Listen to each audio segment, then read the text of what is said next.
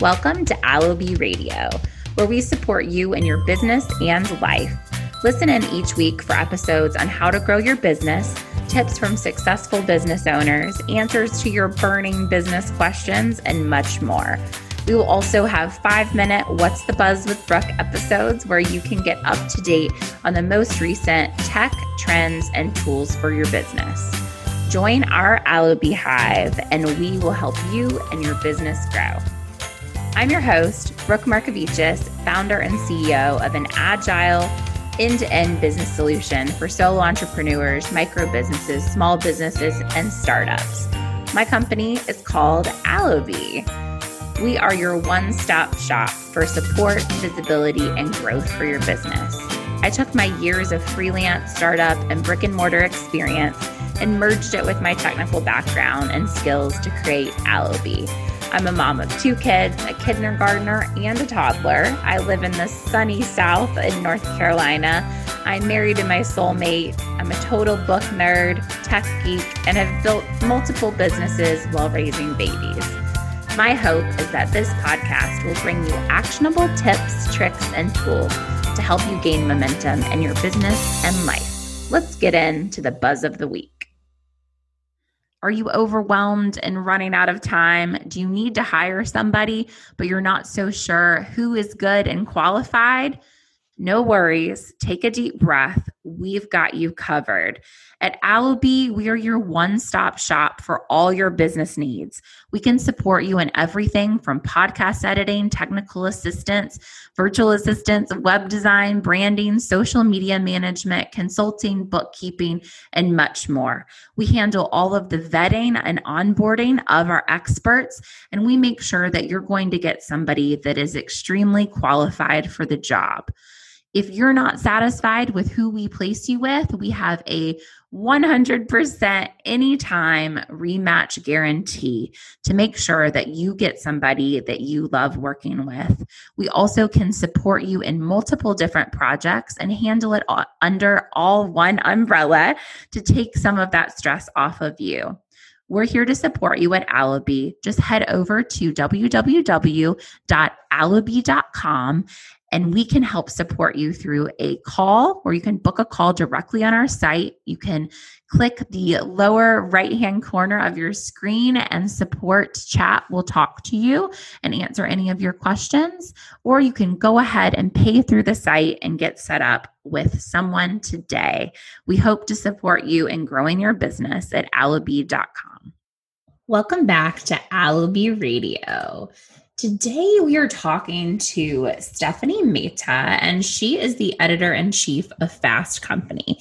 And I actually recorded this interview back in the spring, and we were supposed to be back up and running with our podcast sooner, but everything coronavirus. And so I wanted to bring this episode to this new viewing or listening to Aloe Radio because Stephanie is amazing. And it's not every day you get to interview the editor-in-chief of one of the top magazines in the world. And so Stephanie, like I mentioned, is the editor-in-chief of Fast Company. She oversees its print, digital, and live journalism. She previously served as a deputy editor at Vanity Fair, where she edited feature stories and co-edited the annual New Establishment ranking. Actually, as I'm recording this intro, this week I am actually speaking and running a networking session at Fast Company for their Innovation Summit, which is going on right now and is just fabulous. So Stephanie is behind all of that. She also curated the invitation-only New Establishment Summit and Founders Fair Conference for Women Entrepreneurs, which she launched in 2017. The Women's Conference was profitable in its first year. In 2016, she was editor of Bloomberg Live, Bloomberg Media's global conference division. In that role, she also served as part of the company's editorial steering committee, consisting of Bloomberg's top 12 editors. She spent 14 years as a writer and editor at Fortune, which we will talk about a little bit in this episode, which is really cool to hear about her whole experience from Fortune to Bloomberg to Vanity Fair and then to Fast Company. but rising to the number 2 position on the title's masthead at Fortune. At Fortune, she directed the magazine's technology management, Washington and international coverage, and helped set its overall editorial direction. She spent 6 years as an editor and writer at the Wall Street Journal. Meta began her career as a business reporter at the Virginian Pilot in Norfolk, Virginia. She received a BA in English and an MS in journalism from Northwestern University. A Chicago area native, which we love Chicago. My husband's family is from that area once they moved over from Europe. And she now lives with her husband and 2 daughters in Scarsdale, New York. We talk about everything from being a busy working mom to really everything that it took to get, her career advanced to where it is. And it's just a really great episode. Stephanie is really down to earth and just a wonderful person to talk to. And I'm so glad that I now know her. So let's dive into this episode with the editor-in-chief of Fast Company.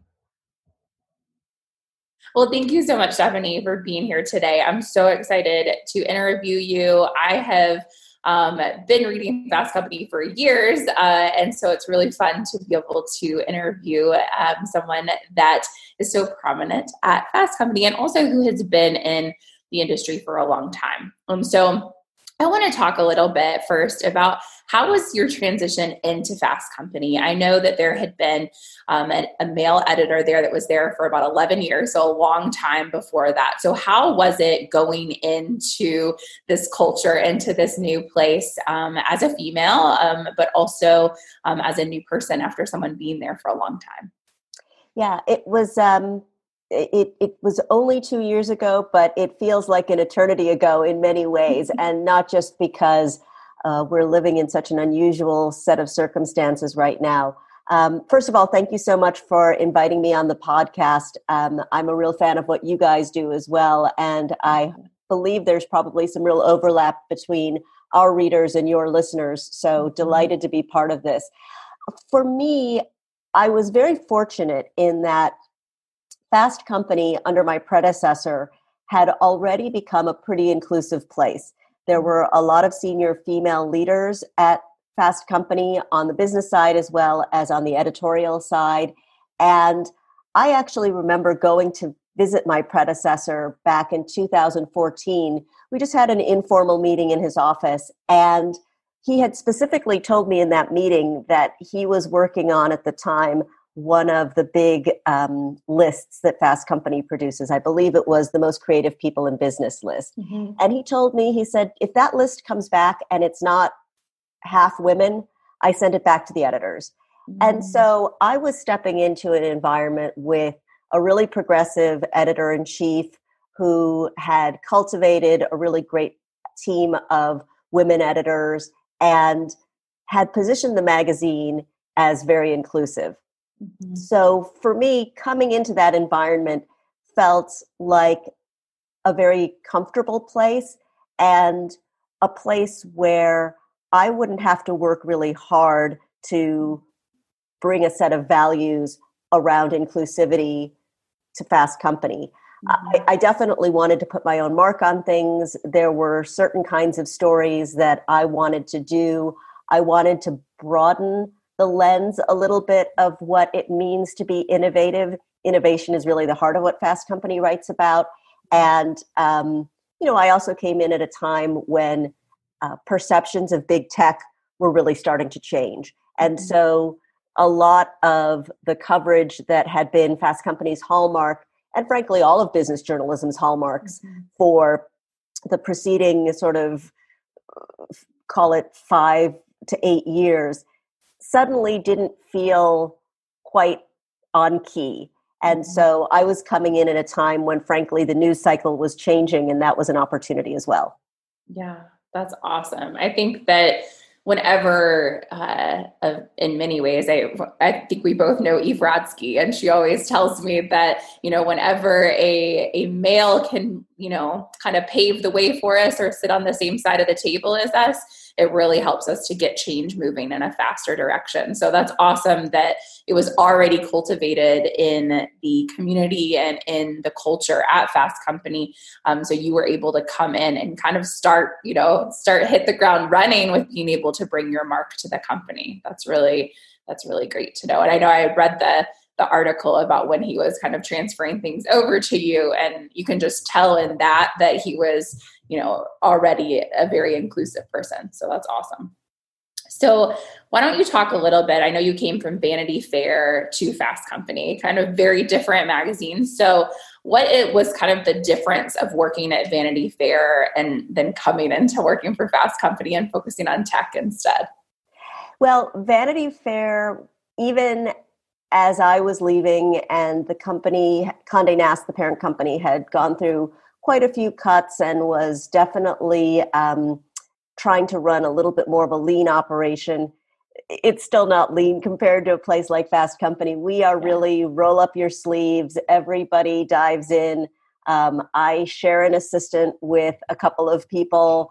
I joke that, back when we were in the office, we took out our own garbage, right? We had to kind of separate our recycling from our garbage. And, every day before I left the office, I picked up my little plastic bag and dumped it out into the shared bin and then brought it back to my office. You would never see an editor-in-chief at a magazine like Vanity Fair taking out their own trash. And I say that not to sound like woe is me, but just to sort of underscore how different the organizations are. Mm-hmm. So Fast Company is a very scrappy place, and that in many ways suits my management style. I would say that I tend to manage a little bit like the player coach model. I like to roll up my sleeves and feel like I'm intimately involved in the content, whether that means occasionally writing up a small bio for one of our lists or writing the introduction to one of our packages, partly because it helps me feel like I'm really understanding the material. I read everything that goes into the magazine, and I try to read everything that goes onto our website. But when you're actually a writer and participant in the project, I think you look at the material a little bit differently. So it really helps me as both an editor and as a writer. I think another big difference is that, Fast Company has really the digital as well as the live journalism as well as the print journalism. They're all in some ways equal parts of the stool. Mm-hmm. At a publication like Vanity Fair, at the time I left, it was still heavily focused on the print product. And so for me to come into an environment like Fast Company has been great, because I'd spent most of my career in print and really had, through the years at my years at Fortune and at Vanity Fair, cultivated live journalism. But Fast Company has really given me a chance to understand and become a better digital journalist and editor. So those are some differences. I think the one thing that people don't perhaps fully appreciate is some of the similarities. When I left Vanity Fair, and this day, the publication does a lot of business journalism. Some of the great contributors at Vanity Fair were people that I had worked with over the years at Fortune magazine. People like Bethany McLean, for a long time, Sarah Ellison, who was a Wall Street Journal writer, was a contributor there, a guy named Bill Cohan. So there were all of these great business journalists who were contributing to Vanity Fair. And at the same time, at Fast Company, we are very well read in Hollywood and media and entertainment circles. And so the relationships that I built at Vanity Fair have really helped me as I've moved over to Fast Company, where you'll see that we'll have a Chance the Rapper on the cover or a Janelle Monáe. And those are all media entertainment folks that I think learning how to relate to that world was something that I gained from my time at Vanity Fair. Yeah, that's awesome. And I think that especially so much in tech, I mean, even for many years now, has overlapped so much with the media industry. And it definitely will continue to do that, I'm sure. as time goes on. So I'm sure that is very valuable for you as the chief editor to have those connections, because you have to have that if you want to be able to bring in those people and bring them to the table. I think that's really important. Plus, it gets more, I'm sure, more people reading Fast Company by having them, on the front cover, which kind of leads us to our next question about major front covers and ones that you've had since being there. I know one that I really loved and one that we have sitting in our office is Arlan Hamilton's Fast Company. I love Arlan. I first learned about her when I was in Founder Gym Accelerator and have met her a few times at different events. And she's one of my favorite people. So being able to see her represented in a major, publication was huge, especially for underrepresented founders and underrepresented VCs. So kind of what have you brought into Fast Company with making sure that there is, more representation of other people on those covers? Yeah, I think that Fast Company, since its inception 25 years ago, has always positioned itself as a publication about the future of business. We're not a chronicler of the business establishment. We're not a chronicle of, the biggest corporations in the world. We really want to highlight where business is going. And if you look simply at the trends in business, you look at the changes in the demographics of the consumers, not just in America, but worldwide. You look at the values and the mores of the youngest millennials and now Generation Z, and they are definitely interested and eager in seeing what business will look like, not today, but 10 or 15 years from now or 25 years from now. And we firmly believe that based on everything we're seeing from the people who are starting businesses and the younger people who are coming into the business world looks really different. And, again, I grew up working at the Wall Street Journal and Fortune, and those are publications that I respect, and they're my daily reading to this day.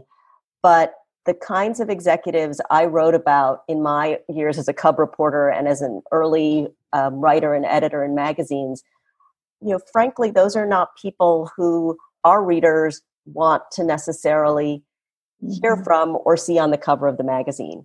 They're interested in how those companies are changing and adapting, and they want to see how the largest corporations in the world are trying to be more socially responsive and more employee first. But those are not the long narratives they want to read. They want to read narratives about innovators and people who see the world differently. And those are, more often than not, people like Arlan Hamilton. Yep, for sure. It's so true. And it's funny. Speaking of just like news and other different sources and what people read, we got featured in the Wall Street Journal at the beginning of COVID because of me and my husband both working from home. So they did a piece on it. And it was funny because I got so many different like LinkedIn messages from people and stuff like that, but like an older generation, like none of the people that are younger than me even knew that. They're like, oh, really? You're in the world? Okay, great. But then, you're on other news stations or like an influencer shares you out. And then you start hearing from that different generation. So it's interesting how that has changed. But I really like Fast Company because of that innovation standpoint of being able to kind of really see what is coming down the line, what innovators are out there, what, new ideas that are coming. That's why we've always subscribed to it and pay attention because I want to see what's coming in the future. What are those things coming down the line? So I think that's a really important thing, especially for anybody listening to this episode today, is that you want to make sure that you're seeking out what's coming, especially if you're an entrepreneur. You want to know what's down the line because your company can pivot and change as time goes on. And I know many people are pivoting and changing right now with COVID. So let's shift gears a little bit and talk about how you run this major publication as a mom. How do you do that as a mom? I know that many people are probably wondering that, and I love hearing different people's tips and tricks. I know that there is no balance. Let's be real. There's no balance, but what are some things that you've learned by running this major publication and being a mom? Yeah, thank you for that question. I'm very fortunate, especially in this environment where everybody's balancing school and work and childcare. Both of my daughters are now in high school, so it makes it a little bit easier on the school front. They are pretty self-sufficient in terms of getting online and getting to class and, for the most part, getting their homework done. So it does help that I'm at a different stage in my professional and personal life.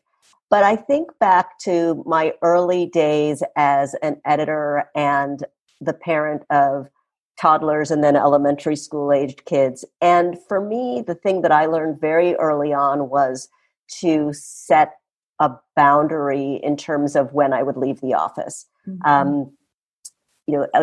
As soon as before I had kids, I was the person who you might find at my desk at 7:00 at night or at 10:00 at night.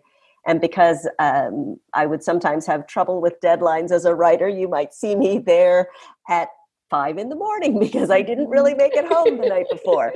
After I became a parent and then I added a commute to parenting, I was pretty much out the door by 5:40 or 5:45 every night.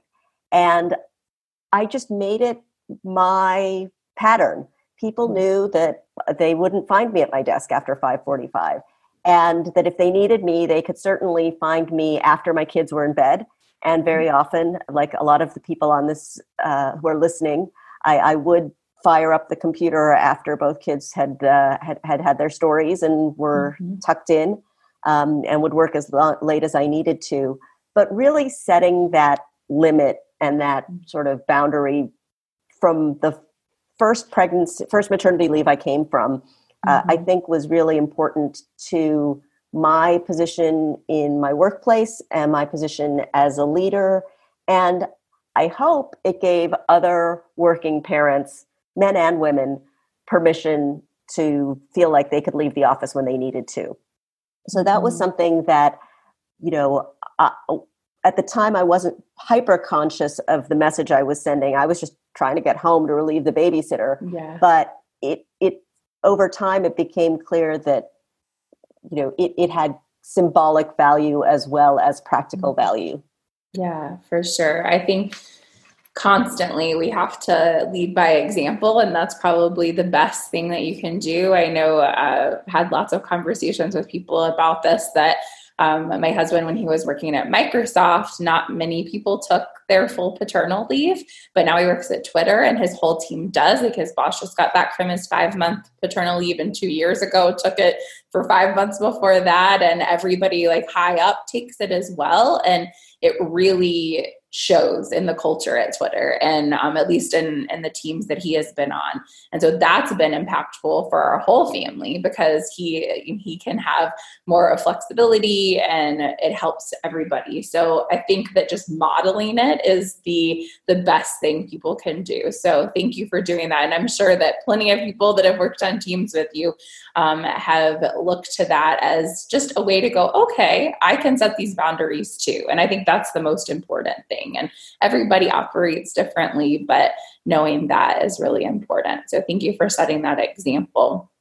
So I love whenever I'm talking to writers or journalists, what are your like top 3? I'm sure it's hard to pick your top 1, but what are your top 3 articles that you've kind of had a hand in over the years? That's a great question. I'll start with the most recent and then work my way backward. And this was a package of stories rather than an article, but our Fast Company's November 2019 issue had a special package on what we were calling the new capitalism. And it was really a look not just at, the business roundtable and large organizations coming out with a statement of purpose, but we looked at companies and individuals that were really trying to make a difference in creating a more inclusive capitalism. And we're a business magazine. We're not pretending that we don't honor or respect what capitalism has done for our economy and many other economies around the world. Right. But it's clear that if capitalism isn't working for everybody, it's not working. And pre-COVID-19 in particular, we were examining the inequities that we were seeing and the sort of, the shifting sands that we were starting to see among corporations. Clearly, this crisis has only exacerbated, I think, real inequities in the way workers are treated, in the ways that companies are able to access capital. We've just seen a whole host of challenges in the global economy and in the United States economy in particular sort of surface as a result of everything we're going through. And, ultimately my hope is that we'll come out on the other side with greater compassion and sympathy for the businesses that have really struggled during this period of time, but also the workers who've really struggled. Mm-hmm. But that aside, that issue was really important to me because it was, you hear this from journalists all the time, it was show, not tell. We were showing companies that really had figured out a different way of doing things that was more inclusive. And by the way, actually benefited workers and shareholders and owners. So that was one I was really proud of. And we had Yvonne Chouinard, who's the founder of Patagonia, on the cover. And, it's interesting because we do pride ourselves on having sort of young innovators on the cover, but it was so interesting to see the response from the entrepreneurial community to seeing Yvonne on the cover of Fast Company, because he really is, and I know this is sort of a silly term, but he really is the OG, like for people who care. He really is. He really, I mean, like I love, that was a wonderful issue. And also, I mean, Patagonia is such a good company. And I feel like any entrepreneur needs to know Patagonia and needs to know what he has put out into the world, because it's magical. So that needs to be shared. So I appreciated that issue as well. A lot of people, I think, did. So definitely the OG. Yeah. So that was one I was really proud of. And then, in my own career, I did a story when I was an editor and writer at Fortune that was the profile of a gentleman named Dominic Orr. And he was a founder and executive in enterprise software and enterprise technology. Not a household name, but he was going through a real sort of emotional and personal journey, and let me in. And I spent, probably a couple of months over, a couple of weeks over a period of several months with him and his family. And it was really a portrait of a hard-driven CEO who realized that he was sacrificing his family and his family's well-being in pursuit of, sort of his excellence and his workaholic ways. And for an executive operating at that level to be so candid and so forthcoming about the negative impacts of our sort of go-go culture was really amazing. And, he had a life coach and a personal coach, and that individual talked to me. And it was just a meaningful story because it cast light on, I think, the values of Silicon Valley and the values of business that are not necessarily so virtuous.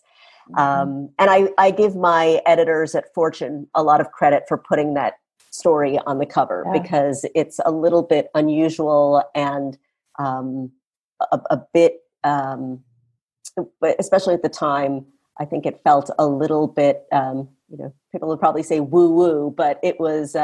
It's to this day, I've gone back and read it a few times and it really resonates. And so that was another story I was really proud of.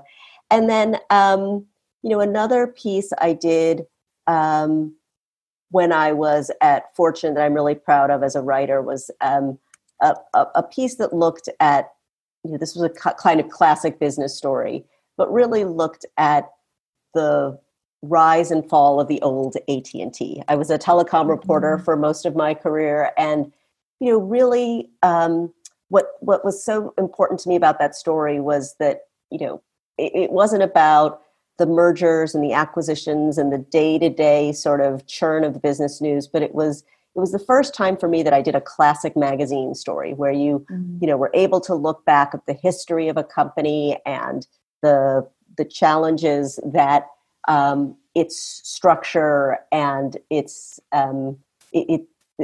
culture sort of created for itself. So after I had spent much of my career as a newspaper journalist, it was the first time I wrote a story that felt like a real magazine story. And for me, opened up the possibility for what a magazine could still do for storytelling. And, I'm lucky because Fast Company is one of the few places where you can still read a 3,000, 4,000 word story.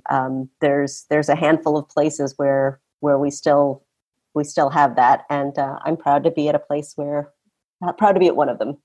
Yes. Well, you just kind of brought this up, and I love hearing, especially from the writer's perspective of what they wrote and put out into the world. So thank you for sharing that. And I'm going to go find that Dominic Orr article in Fortune, because that just sounds, I feel like it's so important when we can point out the downfalls of what's going on in business, so we can just fix it and try to, do our best as CEOs and even, just as employees in different companies, that we can actually show up and try to make a difference. So thank you for sharing that. So you really take this human-centered approach to your work. It's obvious through what you've written and through how you're leading Fast Company, but how does this really manifest into Fast Company, but also how you lead a team by taking that human-centered approach? Yeah, it's funny because I didn't really, quite honestly, know that much about the world of design before I joined Fast Company, and had to get an education pretty quickly because design is, at the heart and the core of Fast Company, and continues to be one of, if not its big hallmark as a business publication. No other mainstream business publication covers design quite the way Fast Company does. And one of the things I learned early on in my education about design is how much of design thinking is really human-centered thinking. It's putting the human first. So for me, it was a nice parallel to the way I try to think about our organization. We are a relatively small group of people. We, as I like to say, punch above our weight. You wouldn't really know just how small we are by the volume of work we do and the quality of work we do. But that relatively small size enables me to be pretty hands-on and pretty connected, I'd like to think, to the team. And so, whether it's, just showing up for our weekly team meetings and being accessible and, again, pre-COVID, when we were all in the office, really trying to have an open door policy and encouraging people at all levels to come in and visit me. And, we have, when we were in the office, we have glass offices. And so, if you walked by my office at any given time, you would be as likely to see an assistant in there having a chat as you would be to see my CEO, who would pop by from time to time as well. So I think it's a lot about just trying to be accessible. That's a little harder now, but still trying. And then it's little things. I've worked at organizations where the top editor was not in, this is a silly example, but in Slack. A lot of editors, and some of this might have been generational too, just they would only communicate via sort of email or phone calls, more traditional. And in ours is a very Slack driven culture. So, I really try to, one thing I've done is there are certain channels that I have not joined. I think there are some channels that are really meant to be like, for staff to sort of share sort of random and Mm-hmm. fun, and I think even probably have a little bit of complaint. And so I've by design not peered Yeah. into those channels. We have a hairbrush microphone channel. I'm not on there. If people want to use that to be them, that is Yes. their safe space. Yeah. But for all of the work channels, I'm on Slack all the time, and I'm popping in, and I'm suggesting ideas, but I'm also sort of trying to offer kudos and trying to you know crack a joke when it's appropriate. I'm the least funny person on my staff. I have a very funny staff, so I crack jokes very rarely because it's like mom humor. But when it's appropriate, I try to sort of just let people know, hey, I'm here. And the other thing I try to do, because most times I am not the expert on something. Most times my section editors know way better than I do. So when I pass something along, I always try to, with a few exceptions of something that, I feel is really, really, really a must do. I usually try to say, like, no obligation. Like, please have a look. Let me know if you think there's something here. But if you guys feel like this is not our lane, feel free to discard. Just let me know one way or the other, or let the person know that we're going to pass. But I think that approach hopefully reinforces that I'm here as a resource, but I also trust the experts to do their jobs. Yeah, no, I love that approach. I think it's especially to have good employees continue to show up with those creative ideas, especially when you're in a more creative space. You have to, give them that leeway to know that they can come and bring those ideas and have the kind of the authority to do that in many ways, but know that you're there to support them. I think that's great. So 3 questions I kind of ask at the end for everybody is, what is one piece of advice you would give younger women in their careers, or younger mothers in their careers? I think this will probably be a little contrarian, but I would say aim higher. I know a lot of people would say, don't stress yourself out. Don't let ambition overtake you. But when I think back to early in my career, I feel like I probably could have aimed a little higher. Yeah, I love that. And I'm so on the same page with you. I just talked last week at our summit about dreaming bigger for moms, especially because a lot of times once we have kids, we kind of pigeonhole ourselves and kind of put a hold on things, or don't go as all in as we could. And there's just ways that we can get more support to do it and keep going and aiming higher. So I love that. Yeah, and some of it's a mindset, right? I mean, I understand that. Believe me, and I have been so lucky to have supportive spouse, great childcare, easygoing kids. Yeah, I know that I do know how lucky I have been. That said, I think even if you are in a position where you need to hit pause, that doesn't mean that you should hit pause on the caliber and the ambition of your dream. Yes, for sure. Oh, so well said. I love that. Are there any assumptions about mothers that you would like to change? I'm always reluctant to make generalizations about mothers because that always can get you in trouble. But I think that I would like to see people understand that motherhood is not necessarily our MO as bosses and professionals either. You can be a maternal or caring boss, but that doesn't mean I'm your mom. Right. At work. I can bring my whole self to work. I can bring the qualities that I think make me unique. And some of those qualities do come from my status as a parent. But I'm not the work mom. I'm the editor. Yep. That you can still be the boss and show up in that. But you also can bring the good sides of the good things from motherhood to help you be a better boss. But yes, I love that. So last question, how are you making waves of momentum in 2020?